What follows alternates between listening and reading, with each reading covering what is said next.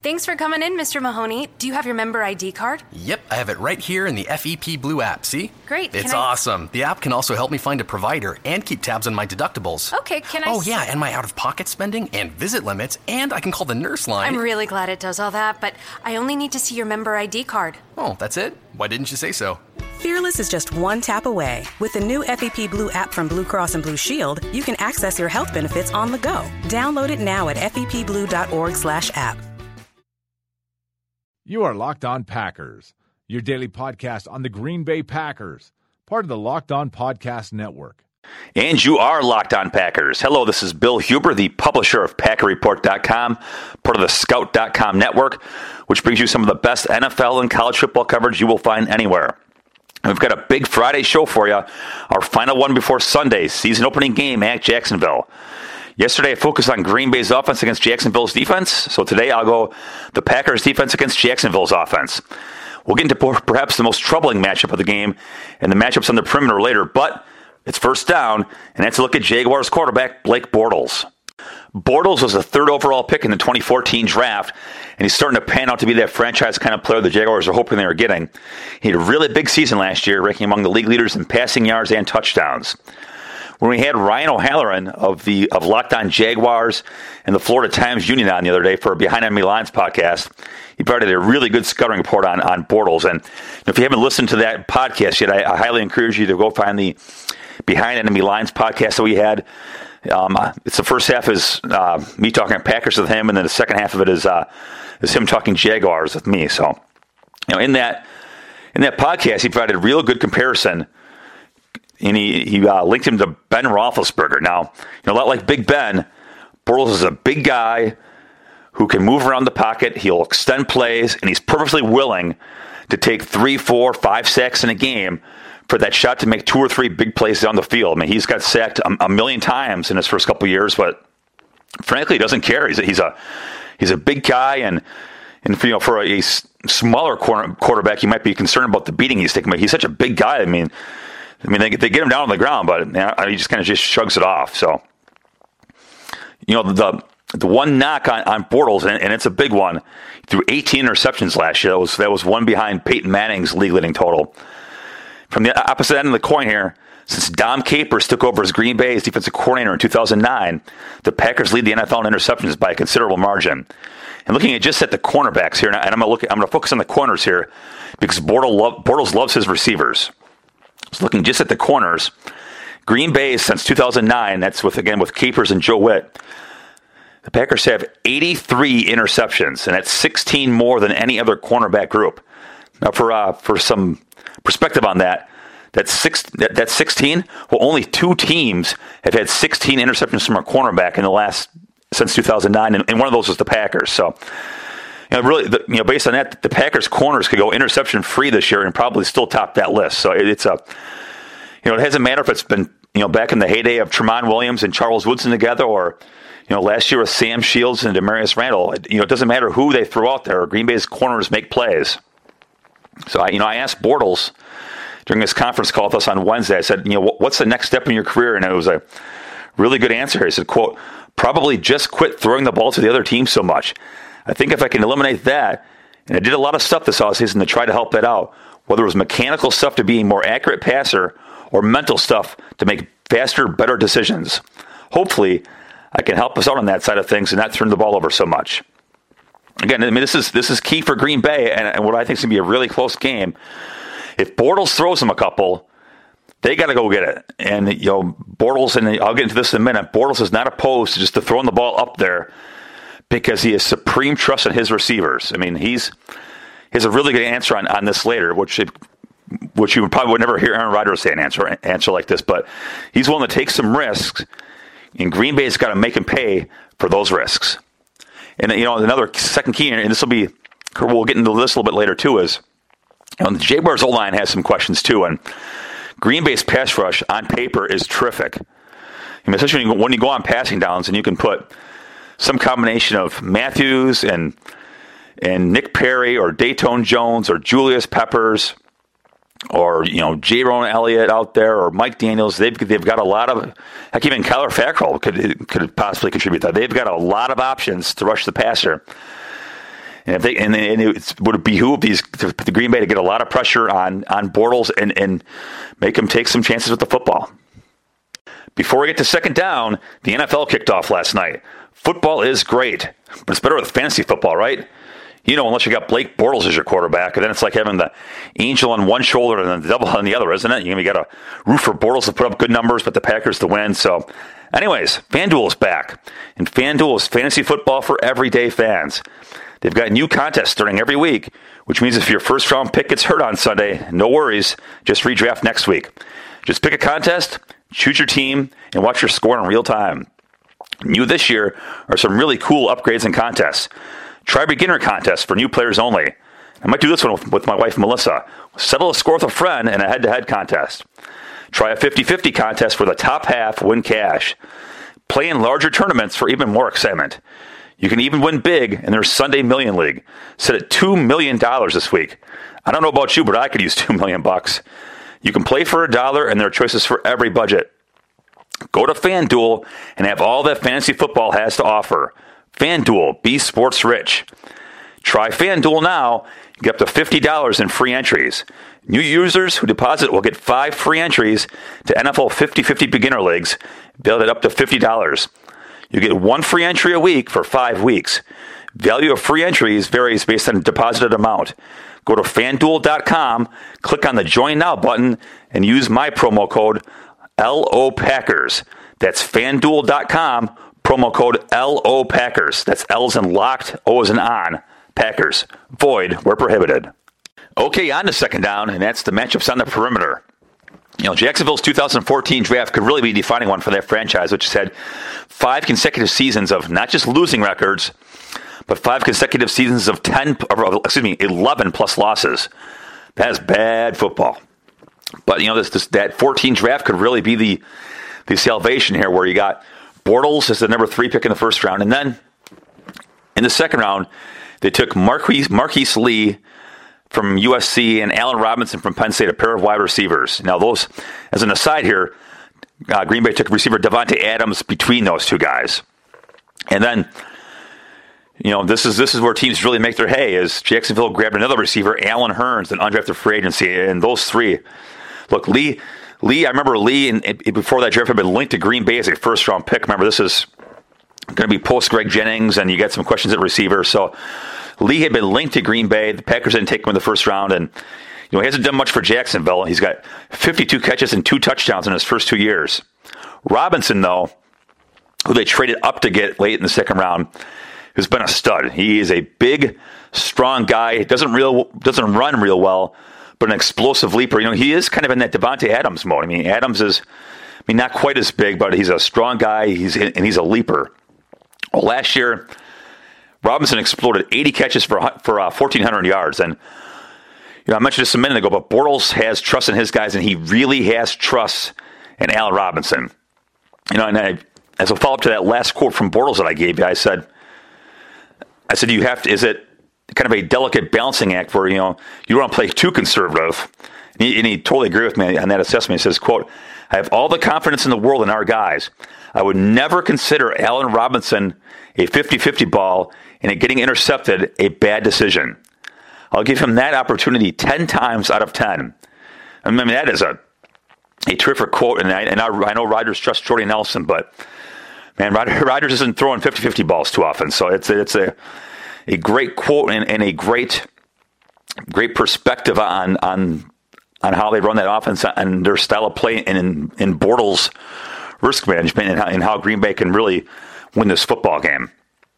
And you know what? While Lee is disappointed, last year Hurns had 64 catches for 1,031 yards and 10 touchdowns. So, assuming Lee takes a step forward, they've got a terrific 3-man receiving core. And, again, I asked Bortles about, what's it been like basically growing up with that as a group. And he said, quote, "It's been awesome. It's been really cool. We all came in together 3 years ago. So to see each other get better and grow and kind of find their identity in the NFL has been cool. I spent a lot of time with those guys. They're extremely good dudes. They're fun to be with, and they're extremely fun to play football with, and they make my job a lot easier." You know what else makes the job a lot easier? A tight end. And Green Bay's got Jared Cook, and I'm telling you, We'll get into this next week. But Jared Cook's going to go to the Pro Bowl this year. Write it down. He is going to be unstoppable, and he is going to carry this Green Bay offense to new heights. Well, Jacksonville's got Julius Thomas. Well, if you think back to 2014, I think he scored 12 or 13 touchdowns for the Broncos, and he made $1 billion at Jacksonville in free agency in 15, and it was a bit of a disappointment last year. Something like 50 catches and 5 touchdowns, but they're expecting bigger things there. And when you've got those 3 receivers and you got tight end, you can see why Bortles put up monster numbers last year. So that means it's up to Sam Shields, Demarius Randall, and Quentin Rollins to be up to the task against those 3 receivers. And I think the feeling is that Green Bay has really struck gold here with those guys. Obviously, Shields is an established guy, and he, if you include playoffs, since he entered the league in 2010, only Richard Sherman has more interceptions than Sam Shields. So that shows you the kind of player that Shields is. And Randall was all rookie last year, and for as good a player as Randall is, I think Quentin Rollins might actually be the better player in the long run. I love his physicality and hitting ability, but the feeling here is Green Bay has somehow revamped that cornerback group on the fly, where they've gone from Tramon Williams, Casey Hayward, Shields, and Devon House a few years ago to still having Shields, but then replacing House and Hayward and Williams. So we'll see, because for as well as they played at times as rookies, we'll see what that next step is. And Randall is not the biggest guy, and Rollins is not the biggest guy. So at times they might have problems with guys like Robinson, or with 6'2.5". But this will be a great measuring stick game for the Packers, especially when you look at that schedule. And I went over this at some point here in this podcast a couple weeks ago, but they play a whole bunch of really good quarterbacks this year. So this will be a great measuring stick to see where Green Bay's corners stack up against a really good passing attack. And this segment of Locked On Packers is brought to you by my website, PackerReport.com. To celebrate the start of the season, get 2 months for the price of 1. Pick the monthly option and type in the promo code NFL Kickoff. That's NFL Kickoff, all one word, to get the deal. And Packer Report members get all sorts of great stuff, including the World's Best Preview, which I hope to get up late tonight, but might be Saturday morning. It's basically 6 stories rolled into one, about 5,000 words, so it'll take you a half hour to read the thing. It's going to lead off with the Packers, the Super Bowl, and the legacies that are on the line. We're going to have a whole bunch of stuff on the Jaguars to get you ready for an uncommon opponent. And if you would like to, if your company would like to talk to Packers fans, you really should be sponsoring this podcast. We're listened to by 98% men. We've got fantastic sponsorship rates. So email me at packwriter2002@yahoo.com for more information. Okay, enough with the advertising portion of the show. Let's get on to third down. And that's Jacksonville's running game. And to me, I spent a lot of time a minute ago talking about Bortles. I spent a lot of time at PackerReport.com talking about Bortles and Robinson and those guys. But this, to me, is the key to this football game. Now, Jacksonville had a pretty good running back last year in T.J. Yeldon. He's a big, he's a Packers kind of running back. He's 225 pounds. One off season, they went out and signed Chris Ivory away from the Jets. Basically a clone. He's another 225-pound guy, downhill runner, a punishing guy, and this is he's going to run right into the teeth of Green Bay's biggest question mark, and then his D-line and inside linebacker. Green Bay's starting tandem on the D-line of Mike Daniels and LaTroy Guion. I think you feel really good about that. They've had terrific camps. Daniels is a great player, and Guion's had a great start to things. We'll see if he keeps this up, but beyond those two, what do they have? First-round pick Kenny Clark, fourth-round pick Dean Lowry, and 2015 sixth-round pick Christian Ringo, who spent last year in the practice squad. So, outside of Daniels and Guion, those three D linemen, the other three D linemen, have never played an NFL snap. So those guys have got to come out of the gate. There is no breaking in period. Those guys have to come out of the gate playing good football. And if they aren't up to the task on Sunday, Green Bay's going to get run over. And they're going to get run over because either A, those young guys aren't good enough, or B, Green Bay feels compelled to keep Daniels and Guion on the field too long, and they're just going to melt under that Jacksonville sun.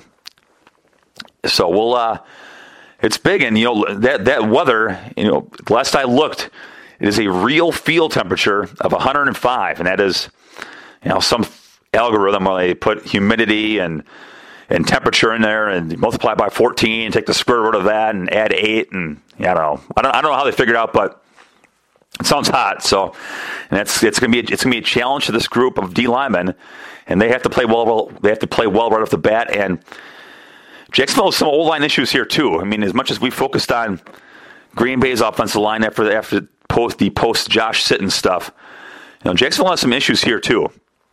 Their left tackle Calvin Beachum played 1 quarter in the preseason. Their left guard is Luke Jokel. He was their 2013 first-round pick. I mean, he was supposed to be their left tackle. That didn't pan out, so he's at left guard. He played one quarter at left guard.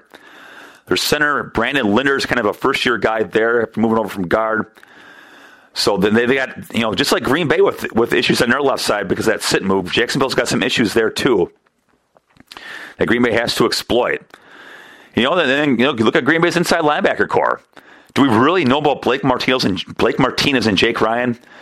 And Martinez played well in the preseason. He's shown you a lot of stuff, but let's see how if he can tackle Chris Ivory in the fourth quarter on Sunday. Does he have the stamina? Does he have the tenacity, the mental toughness to get through this? And Jake Ryan is the veteran guy with 5 starts last year, and he's coming back from a hamstring injury. Played pretty well in that preseason game, but he also got outflanked on a touchdown run too. So, and the one-man depth chart after that is Joe Thomas, who had a good camp, but he's never proven that he can be an every down guy. So, we'll see. A lot of big questions, and again, we're going to find out a lot about these guys on Sunday, and especially in light of they play Adrian Peterson next week. So we'll see if these guys can shut down the run. If they can't do it, they're going to lose. Finally, 4th down, and about a handful of us beat writers got a chance to talk to Mike McCarthy up in the Lombardi boardroom at Lambeau Field on Thursday morning for about 45 minutes. They sit down, you watch Mike McCarthy at Packers.com or on TV, and he is just terrible, right? He's terrible on camera. Well, as McCarthy joked to us, he is BBD, and that is boring by design, and he wants to tell fans a little bit, but he says he takes after his dad, and his dad always told him don't tell him anything, and that's kind of how he approaches his press conferences. But turn those TV cameras off, and he is fantastic. And we get him every year at the scouting combine in a restaurant bar conference room, and he's awesome there. And for 45 minutes, and we could talk for hours, but apparently I had to go talk to a football team or some stupid stuff. So he was great yesterday. A few highlights for you. One, I have a story on this at PackerReport.com. I asked him about the youth of the football team and the youth of the NFL in general. Please go to PackerReport.com. It's a great story, and I go on to explain the Packers salary cap decisions there, and this the Josh Sitton stuff. I try my best to explain the rationale of young, and that is, and young means cheap, like a flock of chickens. So, good story there. I encourage you to go and read that one if that interests you. And then a couple other things. One, he was talked about scheme. Pete Doherty from the Press Gazette mentioned, there was a lot of talk last year among, I don't know if they're either really smart guys on the internet or if they're know-it-all guys on the internet, but who said Mike McCarthy didn't do enough scheme last year after Jordy Nelson went down. McCarthy poo-pooed this thing here, and I wish he would have said this last year. This is a terrific answer. Now, you can believe this or you don't have to believe it, but that was a great answer, and I wish he'd have said this last year. It helped all of us out. He said, quote, "I would say this, am I going to beat you with a scheme or am I going to beat you with fundamentals? I'm going to beat you with fundamentals every day. Scheme is a crutch. With that being said, we've got more scheme on our offense than we've ever had, ever." And that was a great answer, that he goes with fundamentals. And I've gone to Packers practices since 2008. It is fundamentals. I mean, they have a bunch of long fundamental periods where, it's linemen, working in unison to get to their aiming points at the right spot, or staying low, or getting your hand in the right spot, or it's receivers, working against this leverage or that leverage to run the right route. And it is a fundamentals-based team, and McCarthy goes into this later where, because they're always young, they've got to get these guys coached up. And he said he wasn't trying to be critical of college coaches, but he said they don't coach fundamentals. I mean, college football, by and large, is a scheme-based game, And they have so many rules on limiting on the field time that players come out of college just not prepared with fundamentally, and that's McCarthy's focus. He's also talked about, he's had 5 playoff losses on the last play. I mean, the history, including the NFC Championship game in 2014 and then last year's playoff game in Arizona. So Jason Wilde from ESPN.com with a great question there, asking him, he's an aggressive play caller and he does things aggressive throughout the week, but he was taking a couple conservative routes, including going for the extra point after the Hail Mary touchdown in Arizona and the field goals early in the game against Seattle. The field goal thing, I never got the argument there. I mean, if you look at the second and third down, and McCarthy brought this up too, in that first quarter of that Seattle game. I mean, they ran 2 plays on second and third down, and Lacey got killed because the Seahawks were just stormed through the line. So that's why McCarthy went for the field goal there on 4th and goal. But the Arizona game, and I was critical of this. I thought he should have gone for 2 to win the game. And again, I'm telling you here, intelligent minds can have differing opinions on this, and I still have the same opinion after this answer, but a great answer here. He said, so why didn't you go for 2? He says, we didn't have any 2-point plays practice in regular personnel, 2 receivers. We had a play that I had great confidence in that I hadn't run all year that we've been working on in the 3 wide receiver set. That would have been my call if I had gone for it. My point is you go through the decision process and make an educated decision, and the result is what it is. Now, a couple things he pointed out there. They were down to a couple receivers. And because Jeff Janis, after that Hail Mary touchdown, got hurt, and he was done. He was not playing anymore for the game. He was out. So they were shorthanded there, which to me means you go for 2. I don't care if you got a 2-point play. I mean, pick your best 3rd and 2 play. And this is my opinion here.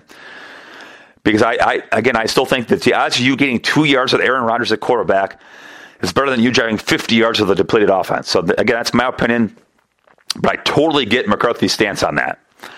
And then the last thing here, and this kind of goes into the theme of this podcast, is he thinks the defense is going to be good.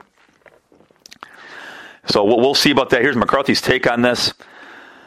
I think our understanding on defense is higher this year than it's been the past 2 years. I think what you're seeing is we've been relatively young through our defense. Now you're seeing the maturity of these guys. Just look at our second-year players, just the way we performed through the preseason. I think this defense has a chance to be really good. Really good. Well, is this defense going to be really good? We'll find out on Sunday. And with that, that is the end of this episode of Locked On Packers. Have a great Friday. Have a great weekend, everybody. Enjoy the game, and I'll be back on Monday morning to talk about it with you. If you have any questions or comments, feel free to email me at packraider2002@yahoo.com.